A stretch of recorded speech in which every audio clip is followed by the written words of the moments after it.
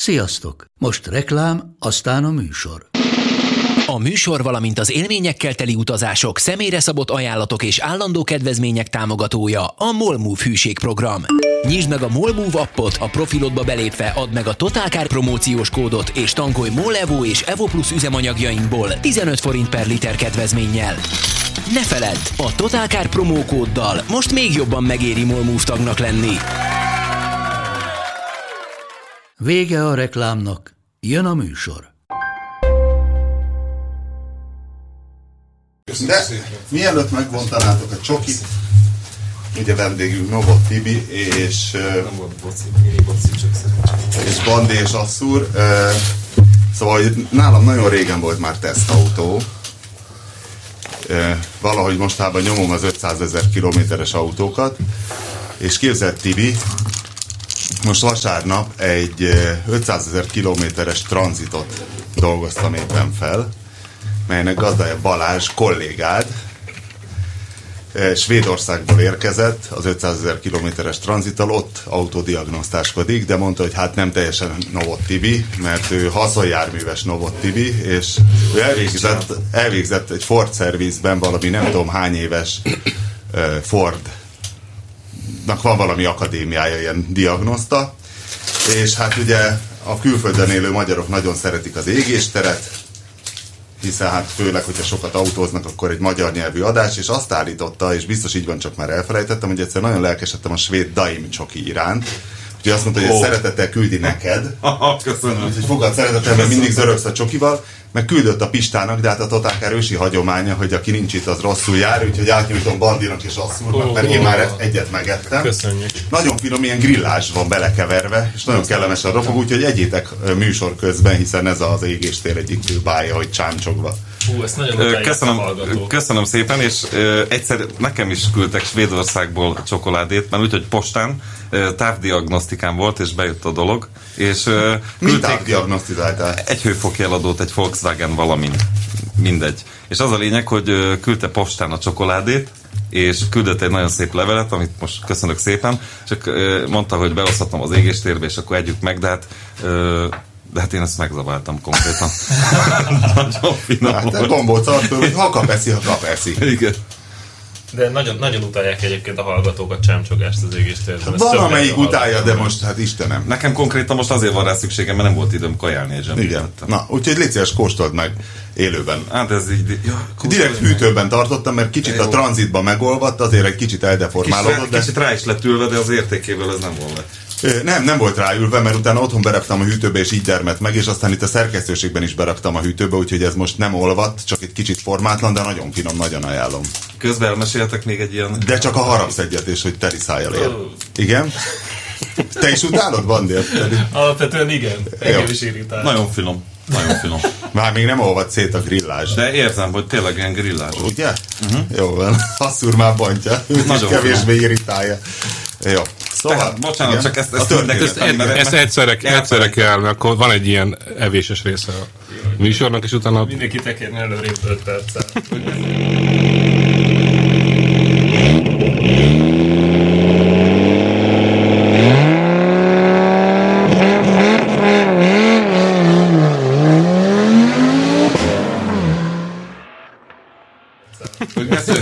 Beszélgettünk a dióhéjról itt az égéstérbe, mindegy. És egyik nap megáll egy Dacia TLX-es a műhely előtt, és egy fazon kiszáll belőle, nagyon jó pofa volt, vastagba ült, és lerak nekem 2 zsák diót. És ez annyira megtisztelő, meg megható volt ez a dolog. De rendes teli dió? Igen, de sajnos én ezt nem tudom használni a hengerfej vagy a szívócsatorna tisztításra, de most is nagyon köszönöm, tehát ez a gesztus, ez elképesztő volt. Mert ledarálhatod azt a dióhéjat, az nem lehet, hogy berakod egy darálóba. De a szemcseméretre nem tudom. Tehát meghatározott. Persze, 300-700 mikronos. De mindegy, erről nem is akarok beszélni, mert már gondolom tele vannak vele a hallgatók. Mindegy, a múlt heti égéstérben arról volt szó, hogy Bandi megvette a Competitor A-t. Az autó, amiről nem beszélünk. Nem beszélünk. Mindenkit nagyon felidegesítettünk vele. Igen? Aha, igen. Nem olvastad a Facebook kommenteket? Hogy milyen szörnyű. Szörnyű ez? Azt mondták, hogy szörnyű, úgyhogy én azt gondoltam, hogy feloldjuk az átkot. A következő rulettkerékcikkbe is beleírom, hogy aki szeretné, az meg tudja nézni, majd aki nem, az nem. De miért nem árulod el ezt a Volvót? Most ezt nem értem. Hát azért, mert alfa. Na mindegy. De lehet, hogy Ford. Én azt mondom, hogy mindenki csukja be a fülét, most erről fogunk beszélni. Később hallgassa meg az égisteret, hogyha szeretne izgulni, de most mondjuk el, hogy mi az, és akkor már tudunk. Jó, hogy ne legyen annyira rébusz, hogy a Novot már diagnosztizálta egyébként? Aha. Igen. Jó, szóval akkor Bandi, most mindenki ráállíthatja. Mondjuk azt, hogy folyamatban lévő javítás inkább. Jó? Tessék? Mondjuk azt, hogy folyamatban lévő javítás. Így van, folyamatban. Ez jobban hangzik, valóban. Szóval Bandi megvette Competitor át, ami Igazából ezt sokkal messzebbről kéne felvezetni ezt a dolgot, mert a Pistával annyira jól szórakoztunk, miközben nézegettük az autókat, hogy majd a végén azt mondjuk, hogy és ahhoz, hogy a Nürburgringen 10 perc alatt körbeérjük egy 250 000 forintos autóval, vettünk egy Fiat Mareát. Jaj. egy 5 hengeres, 2.5-ös, 2 literes, 147 lóerős. Marea HLX, így hívják, bár a HLX az csak felszereltségi szint, azt hiszem majd a Fiatosok kijavítanak. Ez az a HGT-nek nevezett motor, vagyis az a motor, amit a Bravo HGT-ben is használnak, meg még számos egyéb Fiat származékban. Ez annak a leggyengébb változata, de 5 henger, 20 szelep, 147 ló. Hát 147 Ló. Vacska. Jó, és akkor mielőtt azt még nem tudjuk. Még nem tudjuk. Mielőtt elmesélnétek az indítással kapcsolatos anomáliákat és diagnosztizálást, hiszen Novot Tibinek kellett aztán még egy kicsit diagnosztizálni, hogy végül is mi döntött a Competitor A mellett, a Competitor B, vagyis a Colt ellenében. A hülyeség. Tehát az, hogy igazából a hosszú keresés után, amiben mind a ketten nagyon belefáradtunk a Pistával, tehát nyakunkba vettük az országot, 3-szor elindultunk az M3-ason, és Miskolcig meg se álltunk, elautóztunk vagy 30 000 forintnyi üzemanyagot, ezek után rájöttünk, hogy 250 000 forintért olyan autót nem fogunk kapni, amilyet szeretnénk. Tehát mindegyiknek volt kevésbé súlyos, vagy nagyon súlyos baja, sok vagy kevés, de mindegyikkel azt éreztük, hogy hát legalább, tehát minimum egy munkahetet kellene foglalkozni vele, hogy valahogy kinézzen, vagy valahogy menjen. Mert perűzőt olvasod? Tehát 250-ért mit látok? Így van, tehát, és ez igazolódott alapvetően, hogy 250-ért erős, kicsi autót nem lehet kapni. A Coltot egyébként most már, hogy amit most már a Fiattal végig játszottunk, azok után én azt mondom, hogy igen, aki azt fogja mondani, hogy a Colttal jobban jártunk volna, valószínűleg igaza van, de azt a meccset már nem tudjuk lejátszani. Tehát, ebben van érzelem, olasz. De azért ott is volt egy-két buktató. Lehetséges buktató, ha jól tudom. Hogyne, minden autónál nagyon sok Köszönjük, hogy még egy buktató teliszájas hozzászólás. Ennél a Mareánál az volt igazából a vonzó, hogy egyrészt nagyon olcsó volt, tehát ezzel tulajdonképpen egy kicsit megint felrúgtuk a szabályokat, de olyan szempontból nem, hogy azért a 250-ben remélhetőleg a alapvető javítással együtt bele fog férni. Még kell rá polír, mit tudom én, ilyesmi. De adtam a csomagtértető. Azt szólt mellette, hogy ez egy óriási nagy hülyeség. Tehát igazából... Nem? Az aerodinamika Bocsánat. mellett. Tehát amikor itt Akkor vitatkozunk most tudományosan indokoljuk? Én azt mondtam, hogy szerintem tehát egyrészt az 5 henger ez egy jó dolog, másrészt tudjuk, hogy Mihály Norbitól tudjuk, hogy nem tudom, fél és 1 másodperc között veszít köridőben, amiatt, hogy a Civic ferdehátú, aminek rosszabb az aerodinamikája, mint a szedánoknak, és hogy hát ez egy szedán, a Nürburgring egy hosszú pálya, sok nagy sebességű része, tehát valószínű, hogy aerodinamika... Ez az optimális választás minden bizonnyal. Azt nem mondom, de az aerodinamika mellette szól. De egyszerűen ez óriási egy hülyeség. 2 kilót ennek mennie kell, nem? Figyelj, Bandi, még azt mondtad, hogy lehetetlen 250-ért jó erős kicsi autót venni, most igen. Csak nem akarok a hülyeségbe belekapaszkodni, de erős nagy van. Erős nagy inkább van, hát mint például ez a Marea, és egyébként nem lett, tehát 250-nél nem láttunk Mareát se, csak azt láttuk, hogy például a Bravo HGT, ami egy nagyon erős játékos volt ebben a mezőnyben, azt például 300 000-ért már lehet kapni olyat, ami egész jól néz ki, de nekünk 250-ből kellett venni. Na mindegy, végül megvettétek ezt. Így van, és innentől az összes többi lehetőséget nem ismerjük. Ez egy bevallatlan szarautó volt. Tehát ez egy nem indulás. Ezt úgy vettük meg, igen, hogy indításra alkalmatlan volt, de egyébként pedig az volt, ami mellette szólt, hogy azon kívül, hogy nem megy a motor, azon kívül minden nagyon sokkal épebb, úgy mondom, meg sokkal egészségesebb, mint a többi autónál. Tehát ezt nem kell lakatolni például, míg az összes többit szinte biztosan lakatolni. Ezt fényezni sem nagyon kell, mert az összes eleme egyszínű. Nem azt mondom, hogy szép, de olyan, hogyha kipucolja az ember, egy nagyon-nagyon alapos hipózás ráférne, de alapvetően egy ilyen normális használt autó jellegre fel lehet hozni kevés munkával. Klíma van benne? Van benne működő klíma állítólag, ami nekem nem szempont, de ugye abba gondolkodunk, hogy ezt az autót 2-3 hónap múlva eladjuk megint, és akkor én nem szerettem volna, hogy még egyszer az megtörténjen, mint a Volvo-val, hogy igazából jó, lehet, hogy ez is áron felül fog elkelni, még nem tudjuk, hogy hogyan fogjuk eladni, de én ebben az autóban azt érzem, hogyha sikerül beindítanunk, és ugye nagyon optimisták voltunk, vagy nevezhetjük nagyképűnek is, hogy ezt be fogjuk tudni indítani. Hogyha beindítjuk, akkor onnantól fogva ez egy normális, használható autónak tűnik. Persze semmit nem tudunk róla, mert egy métert nem mentünk vele, még mindig, eddig is csak tréleren meg kötélen közlekedik, de abba bízunk, hogy tehát amit úgy gondoltunk, hogy egy néhány óra alatt megtaláljuk a hibát, kicsit tovább tartott, most úgy gondoljuk, hogy megtaláltuk a hibát. Várjál, a Göbölyös azzal kezdte az optimizmus. Igen. Az optimizmus nemzetközi elmondata, nincs az az autó, amit ne indítanánk be 2 óra alatt. És akkor ehhez képest? Hát most azért ennél több és még nem jár. De igen. Látszik De mi volt a folyamat, Bandi, gyorsan, amíg el nem jutottál Novothoz, csak adni dióhéjban? Dióhéjban? Ez nehéz lesz dióhéjban, de mindent meg fogok írni így is, úgy is, de hogyha diagnosztikára vagy kíváncsi, én elhoztuk ezt az autót egy keddi napon éjfélkor, én szerda reggel kivonultam a multiméteremmel és az oszcilloszkópommal a garázsba, és egy napig nyektettem az autót, tehát egy napig úgy nagyjából mindent végigmértem rajta, amit úgy gondoltam, hogy végig kell mérni. Megállapítottam, hogy katasztrofális szerelési szempontból az autó. Nagyon szar, nagyon rossz. Elképesztő. Nagyon rossz. Tehát kiszedtem egy csavart. Vezérműszi cseréhez konkrétan ki kell venni motorváltóval együtt.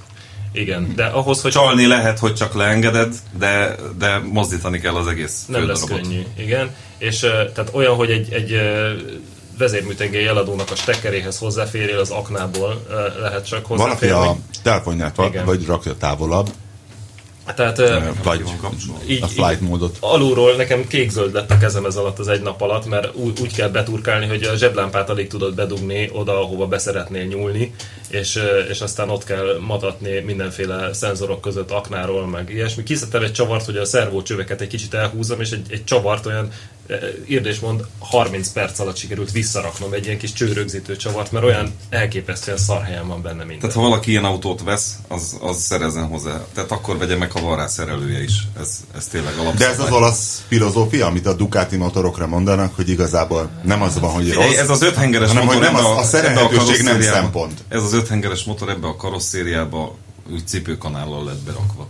Tehát gyakorlatilag mondom, tehát amit mondtam, hogy a vezérlés miatt le kell engedni motorváltót, az azért van, mert például az egyik görgőnek, az egyik vezérműszíj feszítő görgőnek a csavarját, ugye belülről nem tőcsavart raktak bele, belülről kifelé dugtak ki egy olyan csavart, ami saját magának ellentart, nem tudom jobban elmagyarázni, egy dekni alatt.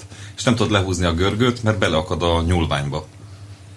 De hogyha egy rendes csavart betekertek volna, akkor simán lehet, tehát nem simán, de lehetne szerelni úgy, hogy nem veszed ki a motort váltót, de mivel belülről kifelé dugták ki ezt a csavart... De ha már kizsiráfoztad, akkor már minden jó, hát nem? akkor már tök jó, igen. Persze, igen. Csak ezt a motort, ezt nem zsiráfozott ki olyan egyszerűen. Le kell engedni. Hanem lefelé jön ki ez a motor váltóval együtt, tehát az bölcső le, összes csövek le, mindent le kell szerelni. Tehát végignéztem, hogy mert én is agyalok most, hogy akkor kiszedjem a motort, vagy inkább bent forgassam, de várjál, mert elmondod, hogy hol tart most. Fogjuk mondani. Ja, de hát azt hittem, hogy fölépíted. Hogy ja, fölépítem? Persze. De ezt még nem árultuk el. Akkor fölépítem. Tehát igazából úgy hoztuk el az autót, hogy a tulajdonos már elég sokat molyolt rajta, és nem volt hülye. Tehát az már telefonba kiderült, hogy a csávó valamennyire ért az autóhoz, és megpróbálta elhárítani ezt a hibát, de beletörött a bicskája. Ő azt állapította meg, hogy nincsen szikra, így is árulta az autót, de arra megesküdött, hogy kompresszió van benne, tehát ő ezzel, hogy kompresszió van benne, kizárta, hogy a vezérlés összeakadt volna. megnézte az összes biztosítékot, kicserélte a főtengelyeladót, végigmért, amit az ő eszközeivel végig tudott mérni, és tehát az egyszerű hibákat, amire az ember így egyből gondolna, azt az ő elmondása alapján kizárta. Na most aztán oda megy persze két totálkáros hülye, és azt gondolja, hogy mi vagyunk az okosok, és akkor majd biztos még 2 óra alatt megtaláljuk a hibát. Annyira nem voltunk okosok, én legalábbis nem, mert miután elhoztam, utána végigméricskéltem én is sok mindent, tehát benzinnyomás van, végigmértem a jeladókat, amiket neki nem sikerült. Én arra tippeltem egyébként, tehát úgy hoztuk el, hogy ez 2 dolog miatt történhet, hogyha elektromos hiba van, nagyjából az, hogy be se indult, tehát hogy meg se szólal a motor, vagy a vezérműtengelyjeladó, hogyha a főtengelyjeladó jó, amit ő állított, tehát vagy a vezérműtengelyjeladó szart be, ami egyébként szokott is lenni. Néztünk egy Bravo HGT-t, és mondta a srác, hogy nemrég cserélte a vezérműtengelyjeladót, tehát ez egy szokásos hiba ennél a motornál. Én erre tippeltem, hogy ez a nagyon valószínű. Vagy tönkrement maga a motorvezérlő, ami szintén egy beszerezhető és viszonylag könnyen cserélhető dolog. Ilyen Novot azért a svéd csoki után küldi a boci, vagy mi ez? Hazai. Szerencsé nem volt boci. Nem, ez az a betűs, nem tudom, van ennek valami neve. Na mindegy. Úgyhogy én az első diagnosztikai napon megállapítottam, hogy a vezérműtengelyjeladó jó, mert azt kimértem multiméterrel és aztán oszcilloszkóppal, és az én kis házi lehetőségeim mellett a főtengelyjeladó is jó, ezek a jelek mind megérkeznek a motorvezérlőhöz, a motorvezérlőnél a testek hibátlanok, a távfeszültségek megvannak, a relék kattognak, a biztosítékok jók, a gyújtótrafók, a benzinbefecskendezés, minden megkapja a tápellátást, tehát minden úgy néz ki, mintha tuti lenne, elkezdtünk egy kicsit gyanakodni az immobilizerre, aztán gyakorlatilag arra jutottam, hogy hát, hogyha minden jó, mechanikailag jó a motor, az összes létfontosságú szenzor bejön, akkor ez a motorvezérlő lesz. Szereztünk egy motorvezérlőt. Várja, a tulajdonos elmesélte, hogy történt, hogy elromlott, hogy ment és egyszerre csak megállt? Igen, elmondta a sztorit, hogy ő lement a boltba, és onnantól fogva nem indult be többet az autó. Oh. Leállította és utána nem indult be. Igen, Tibi bólogat. Ez milyen értelemben bólogattál? Hát, hogy remélem, hogy amit megállapítottunk, mert ugye még ez egy folyamatban még felvezetésben van. Folyamatban lévő javítás. Na mindegy, és ezek után akkor trélerre raktátok, és elvittétek, vagy elvontattátok? Nem, volt még egy köztes fejezet, tehát mondom, szereztünk egy motorvezérlőt, amit itt... Tök jó autótolvajok lennétek, ezt marha jól megcsináltátok. Immobilizer? Ugye? Az ügyes volt? Ja. Igen. Tehát egy ilyen immobilizer motorvezérlő párost lőttünk, mert ezeknél úgy van, hogy az párba van, és illetve igazából nem párba, hanem 3-asból kulcs, immobilizer, motorvezérlő csak együtt cserélhető, mert ezek össze vannak kódolva. Elvileg, hogyha az embernek nagyon profi diagnosztikai műszere van, meg megvan a mesterkulcsa, meg a Fiat kódkártyája, meg mit tudom. Pedállal is be lehet adni, nem? A régi Fiatoknál be lehetett pedálozni a kódot. De be lehet indítani, de hát ez a Fiat kódkártya, ez az autó 2 napos koráig van meg körülbelül, és egy 20 éves autónál aztán hiába keresed.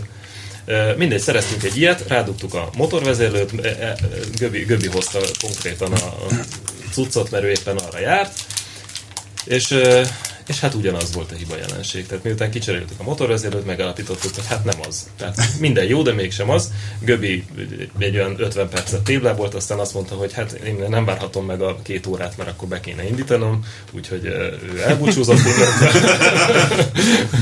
Ő elbúcsúzott, és akkor hívtam én a Novot Tibit és a trailert, hogy hát nekem itt nagyjából megáll a tudományom, mert mindent végigmértem rajta, amit tudok, nagyjából kilőttem a hiba lehetőségeket, amiket ki lehet házi dolggal, tehát innentől a következő az, hogy kiolvasni, ami nem egyszerű, mert ebben nincsen a szabványos OBD2-es diagnosztikai csatlakozó, amit minden műszerrel nekem is keresnem kellett egy darabig, míg megtaláltam ezt a csatlakozót, szerintem egyszer nem volt még használva. Igen, vagy talán egy alfán.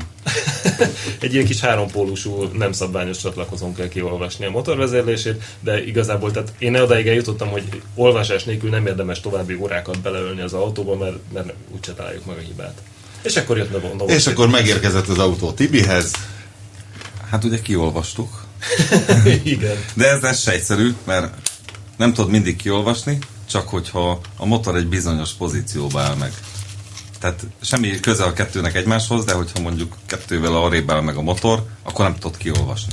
Volt, hogy órán keresztül nyomkodtam a gombot, hogy menjél már bele, és nem. Mindegy, benne volt egy jeladó hiba, egy ilyen forgásszenzor hiba, ez a vezérműtengely. Igen.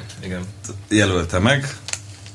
Ugye mindentől függetlenül, amiket a Bandi elmondott, ugye én általában úgy kezdek hozzá egy autóhoz, hogy mintha nem tudnék róla semmit, hogy miket néztek meg rajta eddig, mert gyakran abból van a szívás, hogy azt megnéztük, azt kicseréltük, az biztos jó, és akkor azt figyelmen kívül hagyjuk, tehát nulláról. Ez a szomorú az autodiagnosztikában, és ezért fájt nekem, hogy basszus, neked is előről kell kezdened, hiszen nem bízhatsz az előről. Ne, senkibe nem lehet. Mert nem lehet, mert többször megszívtuk már, és ilyen órák, napok buknak el rajta néha. És hát ugye végignéztem a kábeleket, ilyesmit. Azt vettem észre egyébként, hogy néha világít a kulcsikon, de hogy miért? Lehet, hogy az akkufeszültség miatt. Aha, hát akkor akkusítettem bele, hogy a Nürburgrig elmenné vele, vagy hogy akartok. Ja, hát jó, ezeket végig néztük, és gyakorlatilag oda jutottunk, hogy elkezdtük szkópolgatni, nekem van hozzá párhuzamos tesztem, ezt se tudtam, hogy ilyen, tudod, hát az Y-kábel, és akkor a szoftver lépésről lépésre. Mi ez az Y-kábel, és mi ez a párhuzamos teszt? Az a lényeg, hogy be kell csatlakoztatni a motorvezérlő és a kábelkorbács közé egy kábelt, amit nevezünk Y-kábelnek, mert ez a mérési mód. És gyakorlatilag te onnan kijön, ez belemegy egy ilyen manuálboxba, és ahol ami a vezérlegységnek a lábkiosztása, azt te látod magad előtt, és csak egy banándugót odadugsz, amit mérni akarsz. Tehát marha egyszerű így mérni. Járó motornál is, meg nem kell drótokat szurkálni, így van, csak sajnos már újabb autókhoz ezt nem fejleszti ez a cég, aki ezt gyártotta valamikor. És hát gyakorlatilag mennyi időt? Mindent végigmértem rajta, és akkor addig állt az élet a Novot autodiagnosztika. Hát nem, én ott elvonultam, van nekem egy külön kis zugom erre ezekre a feladatokra. Dr. House-nak se rádió, se semmi, csak csönd van, meg én, meg mit tudom én, meg az autók, és ott lehet. Meg a mesztelenős naptár. Az nincs. Nincs még. De lesz. Hát, nem. Jó szomott a Foxos naptár. Ja, tehát szóval minden tesztelés, tápokat, ilyesmit jeladó. Az a lényeg, hogy mind a két jeladónak gyönyörűen bemegy a jele a vezérlőhöz, mégis ugye beírja, hogy ez a 8-as hibakód, ez gyakorlatilag a vezérmű tengely, tehát szinkron jelét jelöli meg nagyjából, és az a lényeg, hogy tehát ezzel be kéne indulni a motornak, ezzel a jellel, hogyha jelnek a pozíciója megfelelő. Csak ugye most itt jön a képbe az, hogy ilyen elmentett mérésem nincsen, mert soha életben nem. Tehát általában ezeket a méréseket, amiket valaha mérek egy autón, azt elmentem, a jó értékeket főleg, hogy később ezt elő tudom venni. Hogyha mondjuk... De sajnos Fiat Marea 5 hengeres motor még nem járt a műhelyben. Viszont ettől kezdve te leszel a magyar HGT Mekka. Nem. Biztos, hogy pályázok most erre a címre. Nem szeretnél? A lényeg az, hogy ezek a jelek bementek a motorvezérlőhöz, és gyakorlatilag itt, amire lehet gyanakodni, az, hogy a pozíciója nem megfelelő, tehát a főtengely, a vezérmű tengelyhez képest, hogyha el van fordulva, akkor nincs meg ez a szinkron, amit fázisszinkronnak nevezünk, és akkor nem tudja a motorvezérlő, hogy hova adja ki a szikrát. Tehát nem tudja, hogy nem is adja. Látja, hogy forog a motor, csak nem tudja, hogy azt mondja, hát hülye ez, hát nincs szinkronom, nem tudom, hogy melyik henger van sűrítési felső holdponton, és azért nem tudja adni a szikrát. Tehát gyanús ez, hogy el van ugorva a vezérlése. Bandi valahonnan előkukázott. De egy boltba lemenéskor ez előfordulhat? Ez nem akkor szokott tenni, mikor szörnyű dolgokat csinálsz az autóval? Nem. Ez jellemző egyébként, hogy leállításkor ettől amikor a forgattyús mechanizmusnak a tömege így egy kicsit így himbálózik, amikor megáll mondjuk holdponton, így, és hogyha egy kicsit rosszabb a szív. Amikor így megáll holdponton, a lentkerék is viszi, stb. A főtengelynek a súlya tömege így lendíti, és akkor nagyon gyakran, hogyha elugrik a vezérlés, akkor szokott. És a lényeg az, hogy... ez nem sűrűn fordul elő. Nem annyira sűrűn, de azért... Nem a nagyon gyakran előfordul az igazából. Azért találkoztam már ilyennel. Hát és a lényeg az, hogy ugye itt kéne két dolgot lehet csinálni, ugye mechanikailag kontrollálni a vezérlést, ugye leszedni a szelepfedelet róla, a vezérműtengelyhez kell keríteni egy sablont, mert itt nem úgy van, hogy bedugsz egy stiftet, hanem van egy szépen kimart sablon, amit rá kell tenni a vezérműtengelybütyökre. Most ugye jobb lenne, hogyha lenne egy ilyen mérési minta. És akkor a Bandi valahonnan kukázott egy ilyen lancsa, mi volt az? De várjál, volt még köztes lépés. Előtte még tévúton voltunk, mert én utána néztem a gyári szerelési könyvben. Ja, tényleg. És akkor akkor a nyomásmérővel Asszúr még közben, gondolja, hogy amíg nem térünk rá a BMW családi vállalkozás mi voltára, addig tényleg hát ezt a svéd csokoládét el lehet fogyasztani. Ez más kérdés, hogy ezek a mikrofonok tényleg olyan távolra vesznek, furcsa. Bandi valamilyen olasz, angol, nem tudom milyen forrásból. Fiat gyári szerelési könyvből előszedtem. Hogy annak a jelnek mikor kell zuhanni vagy emelkedni, csak az, amit nem tudtunk eldönteni pontosan. A lényeg az, hogy a sűrítési felső holdponthoz képest kifokoltam, hogy mikor történnek ezek a jelváltások, és akkor elméletileg jónak tűnt. Úgy tűnt, hogy jó. És akkor jött az árhíd támasztás, hogy akkor nem tudom. Az árhíd támasztás, igen. És akkor mégis arra jutottunk, ugye telefonon konzultálva, hogy vagy pozícionálni kéne a vezérlést, vagy pedig kéne egy ilyen autó donornak ehhez a méréshez. Már egy adatdonornak. Egy adatdonornak meg körülbelül meddig tartott? Hát röhízéssel együtt 10 perc volt. Igen. Körülbelül. Aha. Igen. Mert végül is lett egy donorautó, ami nem egy ilyen szenzációs Fiat Marea, hanem egy még fantasztikusabb Lancia, ami volt Lancia Kappa, 2.4-es 5 hengeres, de ugyanez a Bosch 2-es Motronic vezérlő rendszerrel, vagy befecskendező rendszerrel, vagy motorirányító rendszerrel, és azt lemértük, és hát ott igen látszódik, hogy körülbelül 40 forgattyús tengely fokot van a vezérlés ahhoz képest elugorva. De még akkor nem indult be. Hát nem, mert most nem szedtétek meg szét. Hát én nem is fogom. Ezt a Bandihoz visszamegy. Tehát az én itt megállt, mert ugye most... Te megmondtad, mi van. Hát nem az, hanem... Így van, ez volt a cél, hogy nagyjából azért határoljuk be. És akkor Bandi majd most visszatrélerezzük szerda reggel, ha nem felejti el megint a tréleres, és akkor meg te meg hát hajrá. Én már megrendeltem a vezérlést, igen, most azért még egy vezérlés rögzítőt próbálunk szerezni innen. Azt szerintem tudunk. Jó. Azt kölcsönözni lehet pár ezer forint. Igen, csak azt, amit én kölcsönöztem, azt nem sikerült. Tehát az nem volt jó, mert az Alfának a vezérlés rögzítő. De hát, ha valaki most jelentkezik, hogy van vezérlés rögzítő készlete Fiat Mareához. Már meg kell, hogy... Ja, az igaz, addig járnia kéne. Hogy büszkén be tud kommentelni, hogy gyerekek, jár a motor. Gyerekek lefényképeztek. A Tibi, és nem csináltál vele a szokásos kis rutinodat, ami nélkül nem engedsz el autót? Tehát amikor a tehénből is nem is tudom már miért mentem oda, de mire már annyit mondtam, hogy falpapucs, mert az injektorokat tisztogattak. Nem. Nem csináltad semmi? Nem, ezt a ügyfélnek ez volt a kérése, hogy határozzuk meg, hogy... Igen, tehát még a hengerfej se jött le, amin én találkoztam. Nem, van ott elég darabokban, úgyhogy... Igen. De hát az a baj, hogy nem jó az injektor tisztítógépen már vagy 2 éve, úgyhogy... Amivel a tehén injektorai tisztogattad, az nem jó? Nem jó. Bedöglött. Hát, diagnosztizáld meg, hogy mi baja. Hát, lehet, hogy ahonnan jött, tehát Hongkongból átúszott, aztán meghalt szegény. Tibi nagyon szomorúan néz. Hát azért kellemetlen egy Tibinek, ha nem tud injektort tisztítani. Na mindegy, és akkor szerdán visszamegy Bandihoz, Bandi pedig helyre rakja vezérlést helyre rak. Hát igen. Ez még a netes okos leírások szerint is egy minimum 6 órás meló, ami buktatókkal együtt szerintem szerencsével beleférhet egy napban. Barátom, az lesz másfél nap. Ugye? Én is erre készülök. Az másfél nap lesz, hogy engeded le a váltót motorral együtt. Én mondtam, hogy 5-től reggel 6-ig csinálhatod Csáposon. Csak én ilyen bulikban nem megyek. Délután 5-től reggel 6-ig.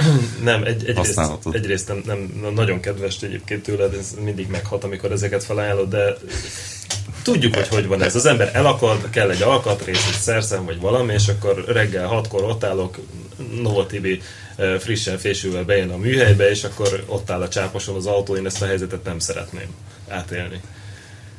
Tehát inkább nálam szépen a garázsban, majd aknáról megoldom ezt a problémát. Végülis az is jó, a kasznit emelet föl, nem a motort le. Igen. Végül is egyébként miért éjfélkor kellett elhozni az autót? Mert a tulajdonos máskor nem ért rá.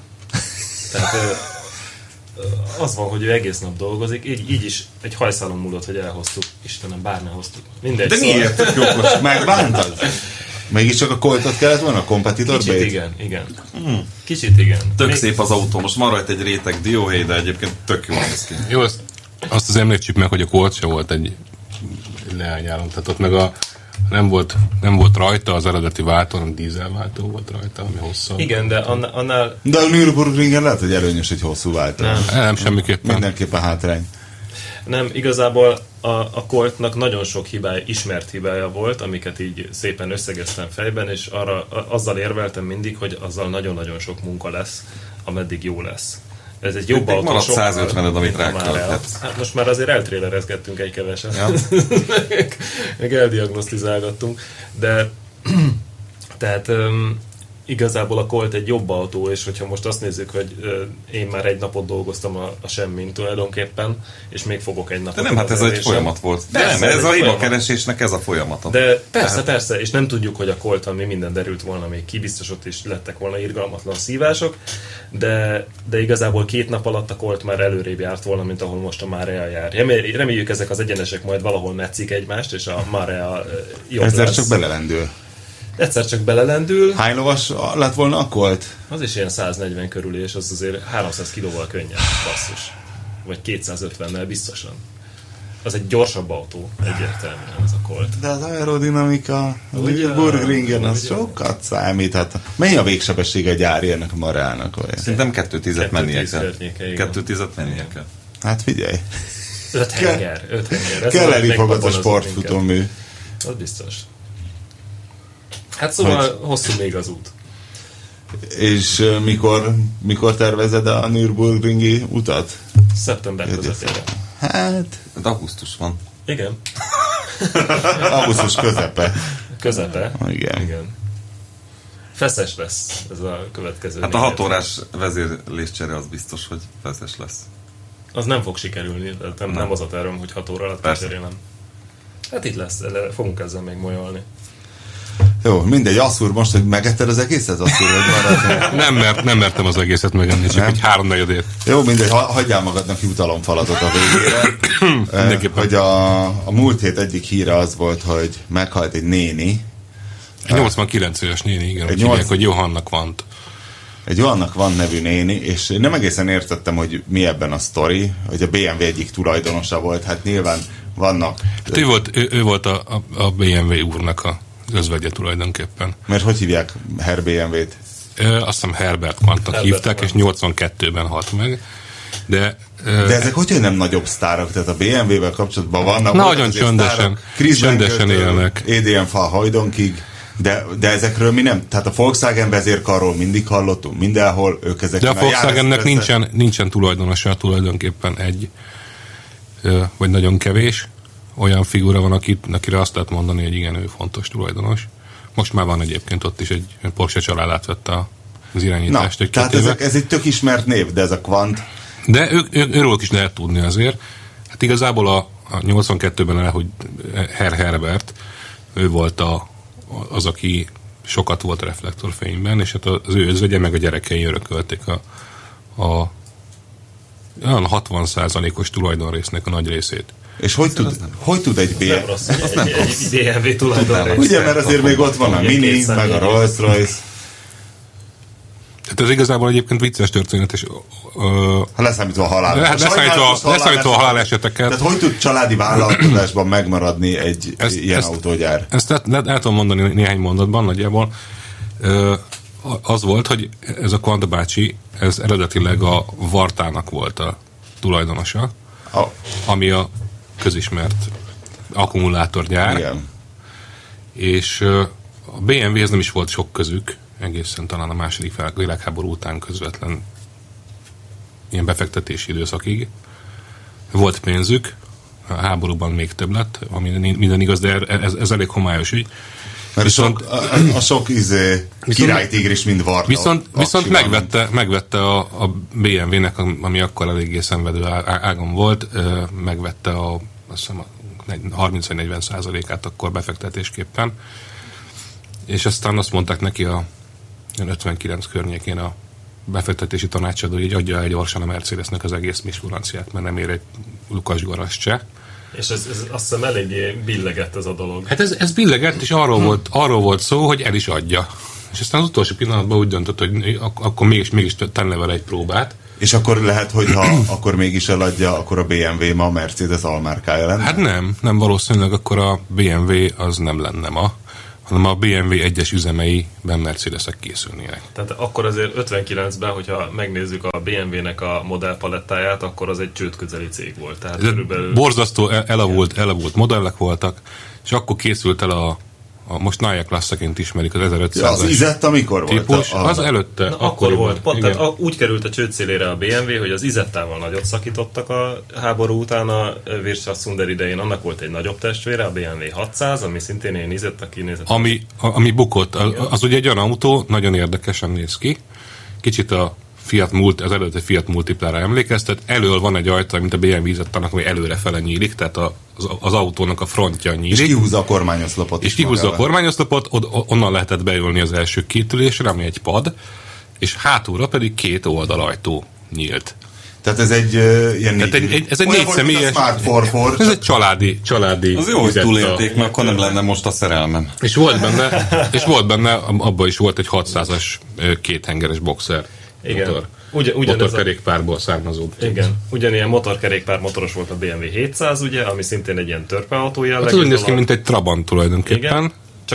Csak kisebb, és farmotoros és kéthengeres. Jó, de ettől még nem kellett volna csőd közelbe kerülni. Na de várjál, ezek már nagyon elavultak voltak, és volt emellett a V8-as barokkangyalnak nevezett dolog, meg a extravagáns BMW 507, meg 503. Tehát egy ilyen kettéfelé szakadt modellpalettája volt, a nagy autók csak vitték a pénzt, azokból alig párat tudtak eladni, óriási ráfizetés. Ma egyébként rettentő ritkaság. Igen. Pont ezért. Ezt honnan tudod? Mert egy BMW-s. Olvasod valahol.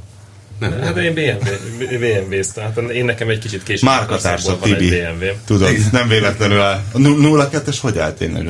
Ne kérdezd. Ja. De az nem a Novotnál volt hosszasan? Nem. Az nem volt nála? Az a Csepeli garázs. Ott mellette. Ja, de az egy szomszéd garázs volt. Szomszéd garázs volt. És még mindig ott van? Nem, nálam van.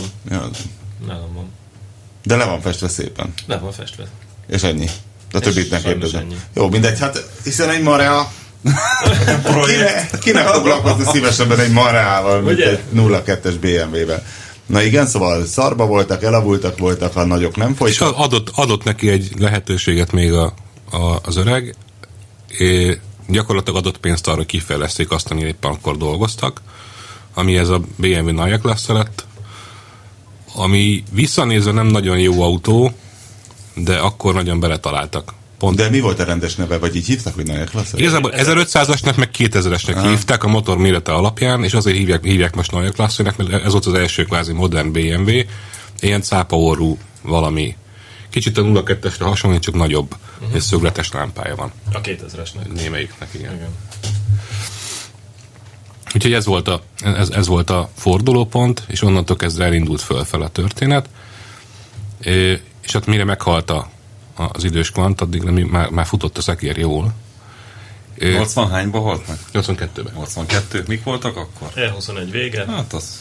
3-as BMW. Hát akkor már jól működött ez a dolog, és hát ugye... Akkor már a Harry Brinkton-Wagen kérdése akkor már az volt az érdekessége a történetnek, hogy 3-szor nősült a bácsi, és a második házasságából született 2 gyereke, és azok elvitték a vartát. Tehát amikor meghalt, akkor a családi vagyon így szétesett, és a harmadik házasságából levő 2 gyerek meg a felesége vitte a BMW-t, és most ugye a felesége halt meg, a harmadik. Úgyhogy úgy néz ki, hogy valószínűleg a gyerekei fogják örökölni. De vajon a régi BMW-kben gyárilag varta aksi volt akkor? Lehet, hogy most is az van, nem tudom. Nem hiszem, hogy ilyen fajta összefonódott. Azok se jártak rosszul, a picsába lett egy vartagyáram. Ne eladták aztán ők pénzért. Azért mindig megveszem ezeket az akciós zseblámpákat az Oviban. De hát most úgy néz ki, hogy 46,7%-a a BMW-nek az a család kezében van. 46,7%. Igen, elég soknak tűnik.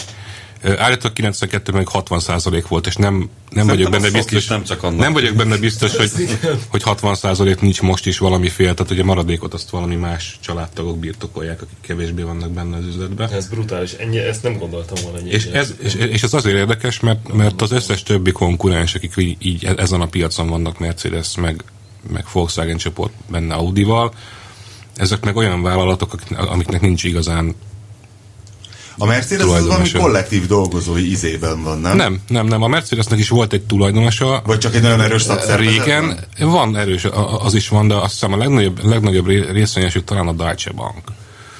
A második meg kuwaiti állam egy befektető cége.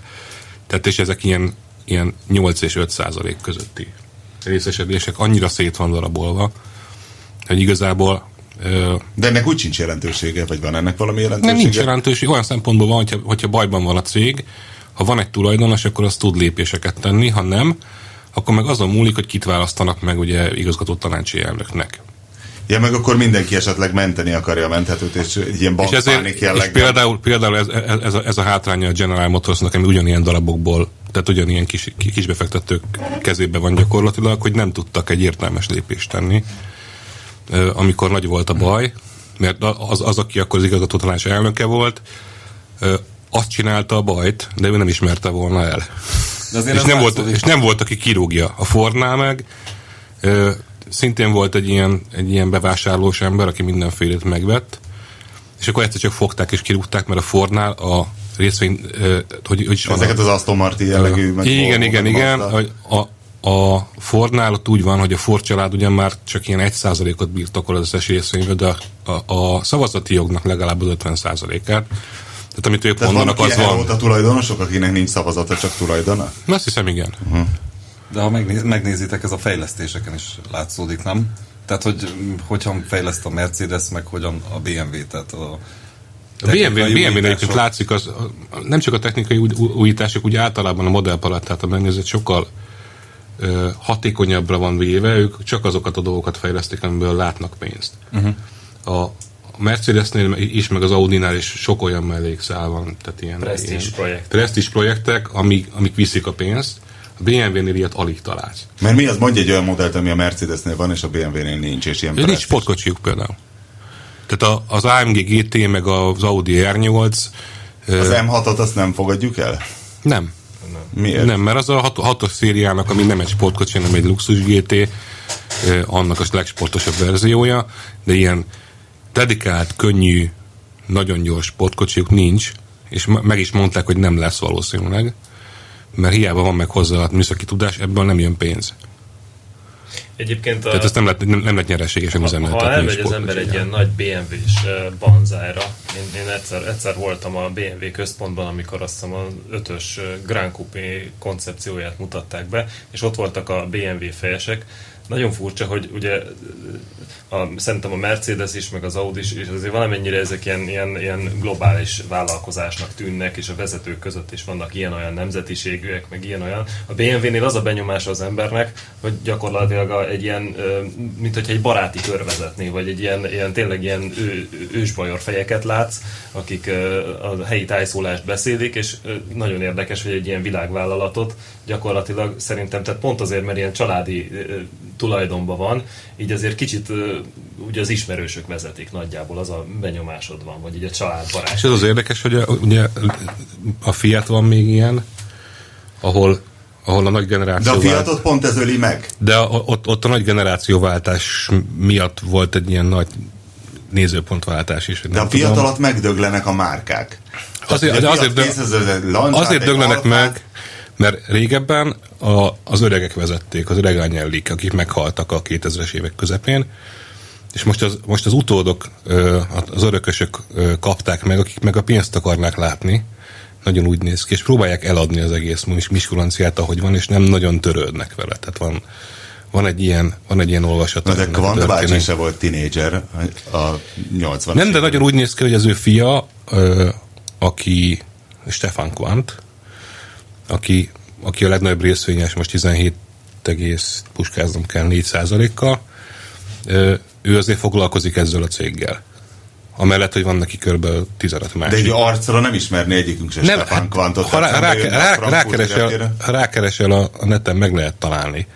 Tehát ő nem egy ismeretlen De arc. vajon ők találják ki, hogy akkor most holnaptól Chris Bangle lesz a főtervező, és hát most elfáradt a Chris, most legyen Adrian Van Hooydonk, hogy ez olyan... De szerintem ez eredményorientáltan foglalkoznak ezzel, tehát hogy látják, hogy zuhannak az eladások, akkor beleszomolnak. Ha látják, hogy emelkedik, akkor békén hagyják a menedzsmentet. Én el tudom képzelni azért, hogy egy új modellnél, amikor rá kell bökni erre vagy arra a dizájnra, akkor lehet, hogy azért Stefan bemegy a céghez és megnézi, hogy Hát biztos megkérdezik, hogy neked tetszik-e, Stefan. Igen. Azért akkor Stefan se teljesen megbízható, mert tényleg a Bangle 7-es faceliftje tényleg arra, aki rábólintott, azt gondolkozzon elmélységesen. Hát eleve a Bangle 7-es egy elég érdekes. Tehát Igen, már a facelift előtt is. hátulról én azt mondom, hogy tényleg Kínából A legalja? olyan szörnyűség, igen, mint az. Na mindegy, és hogy akkor most mi lesz a BMW-vel?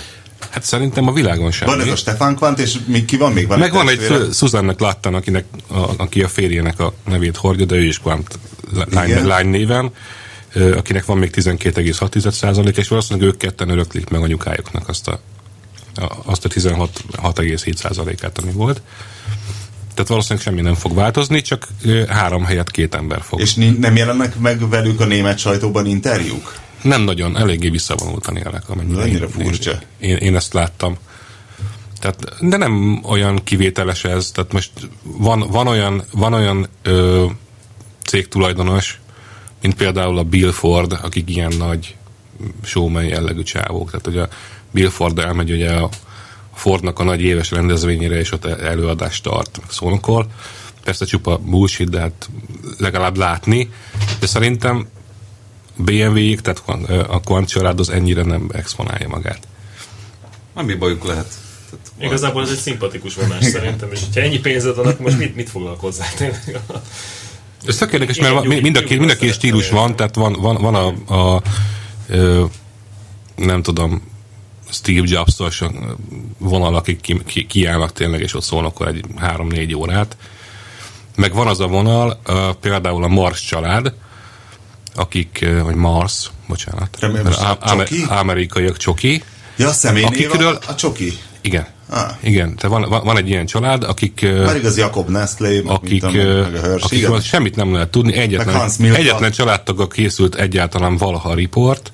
Az összes többi Mars családtag az így titokban éli az életét valahol. De a Mick Mars, ugye, aki a Mötley Crüe gitáros, ő az egyetlen, aki reflektorfényben.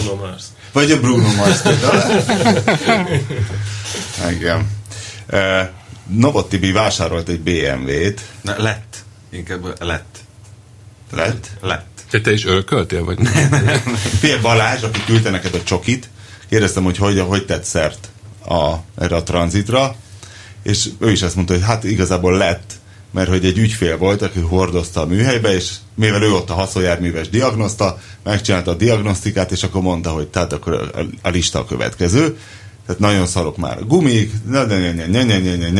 és így végig sorolta, és hogy nem tudom, hogy hány 10 000 korona, és erre a tulajdonos elkezdte vakarni a fejét, és azt mondta, hogy hát tulajdonképpen ezt a kérdést őt már annyira nem érdekli, hogy nem kellene neki az autó, és mondta, hogy hát végül is, hát hiszen ismeri az autót, tudja, hogy ezeket kell megcsinálni rajta, és hogy már befizette arra az évre az adót, és hogyha ő, mármint Gábor, Balázs kifizeti neki az adót, amit ő befizetett előre, akkor övé a tranzit, és elvitte, és neki is így lett. Hát nekem hogy úgy lett, hogy... Ja, bocs. Hogy is van, csak így közöltőleg, tegnap mondtad benne a szerkesztőségben, hogy hogy is van ott az üzemben tartás, meg ezek a dolgok. Hát ezt majd szerintem a cikkbe leírom részletesen, vagy most spoilerezzünk? Hogy... Szerintem kurvára kéne. Ja, akkor gyorsan elspoilerezem, hogy hát ha mindegy, hát ha valaki képeken is akar látni egy egyébként vezetésre nem érezni rajta az 500 000 kilométert. Kérdeztem is tőle, hogy ha valaki már elvégezte ezt a Ford Super kurzust, és tényleg van egy 500 000-es tranzitja, hogy szerinte ezt nagyjából hány 100 000 kilométerre terveznek egy tranzitot, hogy mikor hullhat szét, és azt mondta, hogy szerinte ilyen nincs. Hogy minden, azt mondja bontatlan motor, bontatlan turbó, azt mondja a váltóba kicsit recseg a 2-es, vezettem, nálam nem recsent, nyilván minden 20. váltásra recsen, és 20-szor nem húztam 2-esbe. Azt mondta, hogy ha karban van tartva, akkor szerinte időnként bizonyos alkatrészek megkotlanak, de egyébként nincs ilyen. Egyébként a haszonjárműnél más a léc. Más a léc. Tehát a haszonjárművet azt olvasom, hogy bocs. haszonjárművet azt szerintem ilyen 1 millió kilométerre tervezünk nagyjából. Igen. De általában ilyen Fordos oktatóanyagban az van, hogy várható minimális élettartam, mint amíg 250 000 kilométer, vagy egy 10 év. Ezek így vannak leírva. Láttál ilyet? Olvastam konkrétan. Fordos oktatóanyagban. Igen, én is mindig azt hallom egyébként, amikor ilyen kérdéseket feszeget az ember, akkor ilyen 200 000 kilométert szoktak emlegetni egyébként személyautónál, és ez azt jelenti, ez nem azt jelenti, hogy 200 000-re tervezik, hanem annyit minimum ki kéne bírnia. Igen. Jó, de ez úgy működik. Utána mi történik, azt nem csak hát ugye vannak azért olyan autógyártók, akik akik a nevükből élnek csak szerintem, és hát a szarokat gyártanak, hogy borzalmas, és akkor ilyen lehet például az, hogy egy 120 000 kilométerig egy Volkswagen TSI 3-szor kell vezérműláncot cserélni, vagy egy Peugeot 508-ason. De ezt jobban tudjuk, hogy ez úgy működik tervezés szempontjából, hogy az adott alkatrészt, amit beépítenek mondjuk egy autóba, azt tönkremeneteli valószínűségre terveznek. Én is így gondoltam. Ez azt jelenti, hogy amit mondanak, mint valószínű élettartamot, az egy ilyen haranggörbének a közepe, az 50%-os valószínűség mondjuk. És akkor van az autók fele ennél jóval többet megy, egy része ennél kevesebbet. Igen, vagy esetleg mondjuk egy motorba egy másik periférián borul valami, és akkor az elindít egy láncreakciót, ami miatt... Meg az üzemeltetési körülmények. Hát az üzemeltetési körülmények, igen. Mert hát van pofája az embernek 5 km. Na mindegy, Tibi, hogy lett a te VMP-t? Az is hasonlóképpen? Megkapta a számlát az ember, megdiagnosztizáltad. És akkor fölvetted a kötelező autószerelő poszt, az ajjaj, nagyjából, ajjaj, de drága dolgok lesznek ezek. Nem, ez úgy lett, hogy megkeresett engem egy srác, hogy van egy 323 Ti kompaktja, és van egy kompakt? Gyönyörű. Figyelj, lejössz megnézni majd? Igen. Mindegy. Nekem a formájával különösebben nem azt mondom, hogy nem tetszik, az nekem csak egy BMW, tehát de én azt vezetni szerettem nagyon. Annál élénkebben. Amikor beleültem, nem tudok más, csak ilyen freudi hasonlatot, hogy mint amikor egy nőbe először belecuppansz, és azt mondod, hogy basszus, ez az. Így beleültem, és kész, mondom. Nem tudtam jobb hasonlatot mondani. Ez szerintem jó. Nekem sosem jutott. Így amikor érted, és itthon vagyok, tudod? Mert nekem például sose volt se klímás autóm, se elektromos ablak, eléggé nem vagyok nagy igényű, de ez a kocsi, ez nekem egy luxus, tehát ez egy 17 éves autó, megy épp most, ahogy jöttem. Mondjuk én körülbelül egy ilyen 12-13-14 évvel ezelőtt vezettem az akkori kompaktot, és hogy annyira csodálatos volt, tehát az annyira ritka élmény, hogy mész, és mindig csak egy sávot váltasz, és hogy érzed, ahogy reagál az autó, és feszes, mindig gondolom, és ahhoz képest nem rász. Szerelmes vagyok bele. Pedig azt mondták, akkor itt sokan, hogy hát ez igazából kicsit ilyen ratyi mert nem egy igazi sportautó, hanem csak egy kicsit ilyen sportosabbra hangolt, de alapvetően polgári futó. Majd egy év múlva nézd meg az enyémet, na mindegy. Hát meg ma mondja valaki egy bármilyen sorhatos motorra. Hogy ratyi, amikor a BMW gyárt. Nem, hanem amit elkésztek rajta, az volt, hogy ez nem egy igazi sportautó, hanem ez egy ilyen polgári modell, amit sportosra vettek, és én megmondtam, hogy leszarom, ha ezt érzem benne, akkor az nekem jó. Igen, mondjuk vannak benne idegesítő dolgok, például a kipörgésgátlónak a gombja, hogy azt állandóan nyomkodni kell. Gyújtás, beindító, kipörgésgátló. Navot Tibor first world problemjét hallották. Tehát akkor elmondom, hogy lett. De valamikor elfelejtem, és el akarsz rúgni egy körforgalmat, és akkor jössz rá, hogy nem nyomtad ki a kipörgésgátlónak a gombját, akkor borzasztó. És ott dadog az autó, és a Navot pedig vicsorognak körforgalmat. Nem lehet ezt automatizálni valami megnyomó, tehát ilyen kipörgésgátló, kikapcsoló, megnyomó készüléket szerkeszteni? Aha. Biztos lehet. Tehát ez úgy lett, hogy nevezzük Ferinek, mert úgy hívják a tulajdonosát, akit innen is üdvözlök, hogy elhozta az autót, hogy próbálkoztak már javításával, de van egy vezérműtengely eladó hibája, vagy főtengely eladó hibája, amit törölhetetlen, és ezért vészüzembe kapcsol az autó, nem megy, nem indul, stb. Ez a hiba meglett, mindegy. Lényeg az, hogy zárlatos volt egy kábel, az a vezérlőn keresztül egy másikat is lehúzott, másik feszültséget. Mindegy, ez meg lett, indul az autó pöcre, stb., de rengeteg bevitt hiba van benne, tehát amit akár a hibakeresés alkalmával, akár... Mi az, hogy bevitt hiba? Hát az, amikor valamit megjavítasz, és másik 3 hiba keletkezik. Aha, mint a gyógyszerek mellékhatása? Hát igen. Elveszi az émeig, és megfájdul a sajnos amit csináltak rajta, hibakeresési folyamatot, nagyon sok hibát be is vittek. Tehát amikor már a szerelőnek, van ilyen, amikor tehát nyilvánvaló, hogy ez egy munka, de attól függetlenül ennek is vannak ilyen lélektani pontjai. Én olyankor azt szoktam mondani... Mint akkor belecuppalsz egy nőbe elsőre. Én ilyenkor azt szoktam inkább mondani, hogy egyszerűen most nem boldogolok vele, visszatérek rá később, stb. Tegyük félre, mert sok lett. Tehát sok lett, lehet, hogy hétvégén leülök, átgondolom, stb. Tehát ilyenkor azt hagyni kell, mert nem lesz jó. De az, hogy pöccre indult, stb. Meg lett a hibája. Tehát közlekedni lehetett vele, csak... Most már, vagy azután lehetett vele közlekedni, csak ugye jöttek ezek a idegesítő dolgok még, hogy remeg a motor, még mindig szarul megy, alul nem jó, stb. Yeah. És akkor visszahozta Feri, hogy igaz, hogy az a hiba már nincs benne, meg indul, stb. És elment ő Boszniába siklóernyőzni. Ahonnan úgy jött haza, szegény, hogy az se volt biztos, hogy megmarad a keze. Olyan balesetet szenvedett. Tehát azért jobbulást kívánok neki, és nagyon szorítok neki. Igen. És a lényeg az, hogy tehát ott átsorgott a kis kompakt. De autóval jött haza egyébként? Nem autóval ment ki, hisz az ott volt nálam a műhelyben. Ja, csak amikor hazajött, akkor ugye, hát úgy nagyjából még föltártuk, hogy miket kéne, tehát nagyon sok, tehát azért egy 90-es évekbeli autót akár, ez egy teljesen patentnek kinéző autó, de mégis, tehát én ahogy minél többet foglalkozok vele, ahogy van rá időm, annál több hibát fedezek föl. Tehát azért vannak csóták. Egy ilyen autót, ha nem magadnak javítasz, akkor vagy milliókat költesz rá, így is sokat kell mondjuk ahhoz, hogy tökéletes legyen. Tehát ne az, hogy mit tudom én jó, hanem tökéletes. Ahhoz mindegy, és Feri most egyelőre nem tudja használni a bal kezét. Nem tudja használni a jobb kezét, igen, és akkor így végül is az lett, hogy úgy megegyeztünk benne, hogy ez mennyibe kerül, és hogyan, stb. Úgyhogy így került hozzám ez a gyönyörűség. De én meg ugye minden reggel, ez több hónapig ott parkolt ez a kocsi, és minden reggel elmentem mellette, így benne volt a perifériámban, vagy rá is néztem. A szomszéd.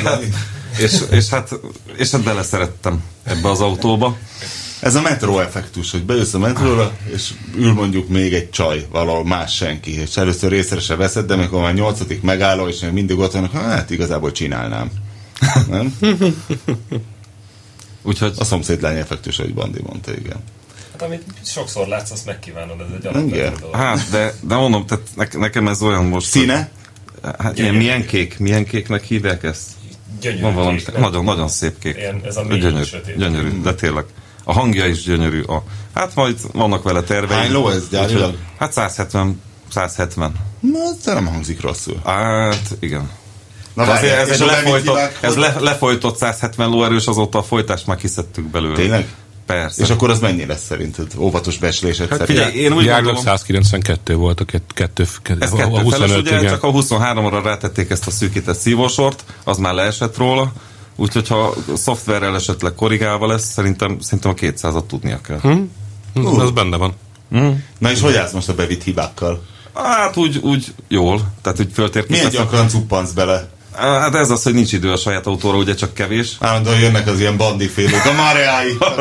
Ja, úgy szégyeltem. Hát ilyenek vannak, tudod, hogy kell bele mondjuk egy darab lambda szondát. Én egyet már, ebbe 2 van, két henger sorra van osztva a 6 henger, ugye egyet már nem fog belerakni, mert nem fogom azt, hogy most az egyik az lassabb, mint a másik, akkor nyilván 2 teszek bele eredetit, tehát nem akarok se bontott lambdaszondát, se bontott légtömegmérőt, a légtömegmérő sem működik megfelelően, tehát ezeket, hogyha szépen összeadod, hogyha ezeket a hibákat kiveszed, akkor lesz tökéletes, tehát ez egyrészt ugye sok pénzbe kerül, hogyha eredeti alkatrészsel akarod megcsinálni, nem pedig kukázni mindenhonnan, hanem tényleg azért, hogy jól működjön. Tehát ilyen volt, hogy nem működött a klíma, egyrészt a motorvezérlője rossz volt, nem adta ki a nyomáskapcsolóra a testet, utána az már kijött az a test, már láttad is a számítógépen, amikor rácsatlakoztatuk, hogy nyomkodom a műszerfalon a gombot, és ha már klímás autón van, érted, hát most Fiesta után, hát ez elképesztő luxus, és utána még kellett bele még egy elektronikat, tehát mondta Feri, hogy valamit hegesztettek az autón, de nem jártak megfelelő körültekintéssel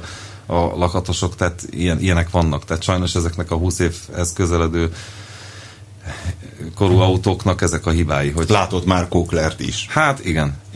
És hát a bonyolultsági szint az azért már megvan ennél az autónál. Hát meg, de hál' Istennek azért annyira nem. Meg hát ilyenek, hogy karba kell majd tartani a a Vanoszt is, mert az se 100%-osan működik. Ez már Vanosz? Vanoszos, olyan jó, ilyen picsárugós érzés. Meg az üveghang, ami van, amikor ilyen 6,5 ezret forog. Elképesztő, én imádom. Tehát nem tudom a rádiónak a kódját, de nem is érdekel, mert elmegyek, mit tudom én, Balatonig meg vissza úgy, hogy csak hallgatom és kész. Tehát nem is kell a rádió.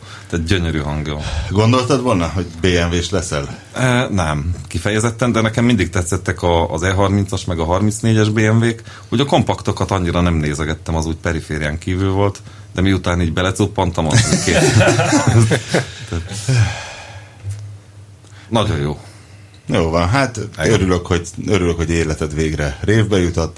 Reméljük, hogy Bandi a hétvégéjét erre fog. Nem, a belsőség találkozó lesz ugye a hétvégén a Bánkitónál. Marelra mész? Persze. Figyelj, klímás, kényelmes. Úgy, ahogy hétfőn a Hungaroringen is volt a pályálaton. Tényleg, hát ezt komolyan tervezted, hiszen akkor még az volt, hogy nincs az autó, amit 2 óra alatt beleindítanak. Azért volt ez a nagy rohanás, hogy nem tudom, ezek a kijelentések, azért már viszonylag több éve foglalkozom csak motordiagnosztikával, de amikor valaki ilyet mond, akkor... Miért a Göbölyös, miért ne lehetne már optimista? Jó, lehet, csak az a helyzet, hogy ezt így kijelenteni, mert én ügyfélnek is azt szoktam mondani, hogy igyekszünk, stb. Tehát olyat, hogy biztosat mondani. Figyelj, ez olyan, mint a hosszú Katinka úgy indulna neki a 200 hátnak, hogy hát lehet, hogy összejön, lehet, hogy jó, nem lehet. Az oké, hogy úgy indulsz neki, hogy a kudarc ki van zárva, de ezt mondani, hogy 1 óra, meg 2 óra, meg a másik az, hogy a Göbölyös úr azért bogármotoron szocializálódott. Egy nagyon professzionális autó szakember, csak az, hogy amikor például én tudom, hogy egy mérés előkészítése, vagy 1,5 óra ahhoz, hogy mérjél egy 10 másodpercet. Tehát jó, de az már egy buzis úr, amikor te elkezdesz ott méríteni. Lehet, aha. Nem, nekünk az a szerencsénk a Göbivel, hogy nekünk nem ez a foglalkozásunk, nekünk nem ebből kell megélni, és tehetünk ilyen komolytalan kijelentéseket, amiket nyilván mi se hiszünk el. De nagyon jó hangzott, nekem annyira tetszett. És ekkor ordítottam a Göbire, hogy hú, jöjjön be az égéstérből, mert az annyira jó mondat volt. Nincs az autó, amit 2 óra alatt ne indítanánk be, de van. Konklúzió, tanácsoljátok, vagy ellenzitek, hogy bárki vegyen olyan autót olcsón, amiben nincs szikra? Semmi. Tanácsolom. Van rá szerelője, akkor tanácsolom. Hogy vegyen? Persze, hát tök le van nyomva az ára. Hát most miért nézd meg, hogyha jó lesz a vezérléscserével, akkor tényleg csak egy polír kell neki, meg azt a büdöset kiszedni belőle, ami van. Büdös? Büdös. Hát nekem akkor hozzam vissza az ózongenerátort? Egy kicsit gumicsizma szaga van szerintem. Akkor vissza kell hoznom az ózongenerátort, amivel már egyébként a mosógépet nagyon jól szaktalanítottam. Az jó cucc. Én senkinek nem javasolnám egyébként, mert az azért óriási zsákba moskat. Tehát ennél az autónál még bármi kiderül. Mennyit lehet vonatozni 250 000 forintból? Sokat. Nem tudom, nem járok volna. Attól függ. Volt egy kollégánk, akinek a vasúti közlekedés volt a mániája, és ennek megfelelően értett is hozzá. És ő, várjál, még nem tudod a sztorit, majd akkor fogsz felüvölteni, hogy milyen perverz. Tehát ő szeret vonatozni különböző vicinális vonalokon, és ezért ért is hozzá, hogy mi hogy van a MÁV-nál, és talált a MÁV-nál egy olyan apróbetűs részt, ahol az a lényeg, hogyha te el akarsz jutni mondjuk egy nyugati végpontot Szentgotthártól Fehérgyarmatig, tehát ott veszel egy jegyet, akkor az igazából azzal a jeggyel te össze-vissza beutazhatod az országot. Tehát nincs az megkötve, hogy a legrövidebb úton vagy köteles menni. Nem tudom pontosan, hogy mi ez a paragrafus és hogy van, de az a lényeg, hogy ő erre kivett 2 vagy 3 vagy 4 hét szabadságot, és bejárta az összes magyar vasútvonalat, és boldogan fotózott. Egy vonatjeggyel? Egy, igen. Tehát, hogy igazából ennek az ára nagyon sokat biztos lehet vonatozni. Nagyon jó volt. Hát ez a szolgálati szabályzat alapos ismeretét követeli, úgy tűnik. Ugye, hogy nem gondoltad volna, hogy valójában ennyire pervers. Na jó, igen. Akkor ezekkel a pervers gondolatokkal búcsúzunk. Mindenkit szeretettel várunk. Hétvégén már péntektől le lehet részegedni elsősorban Pistával a Bánkitónál. További információk a belsőség rovatban, úgyhogy tartsanak velünk. Egyrészt a belsőség találkozom, meg másrészt a jövő héten is. is. A műsor a Béton partnere.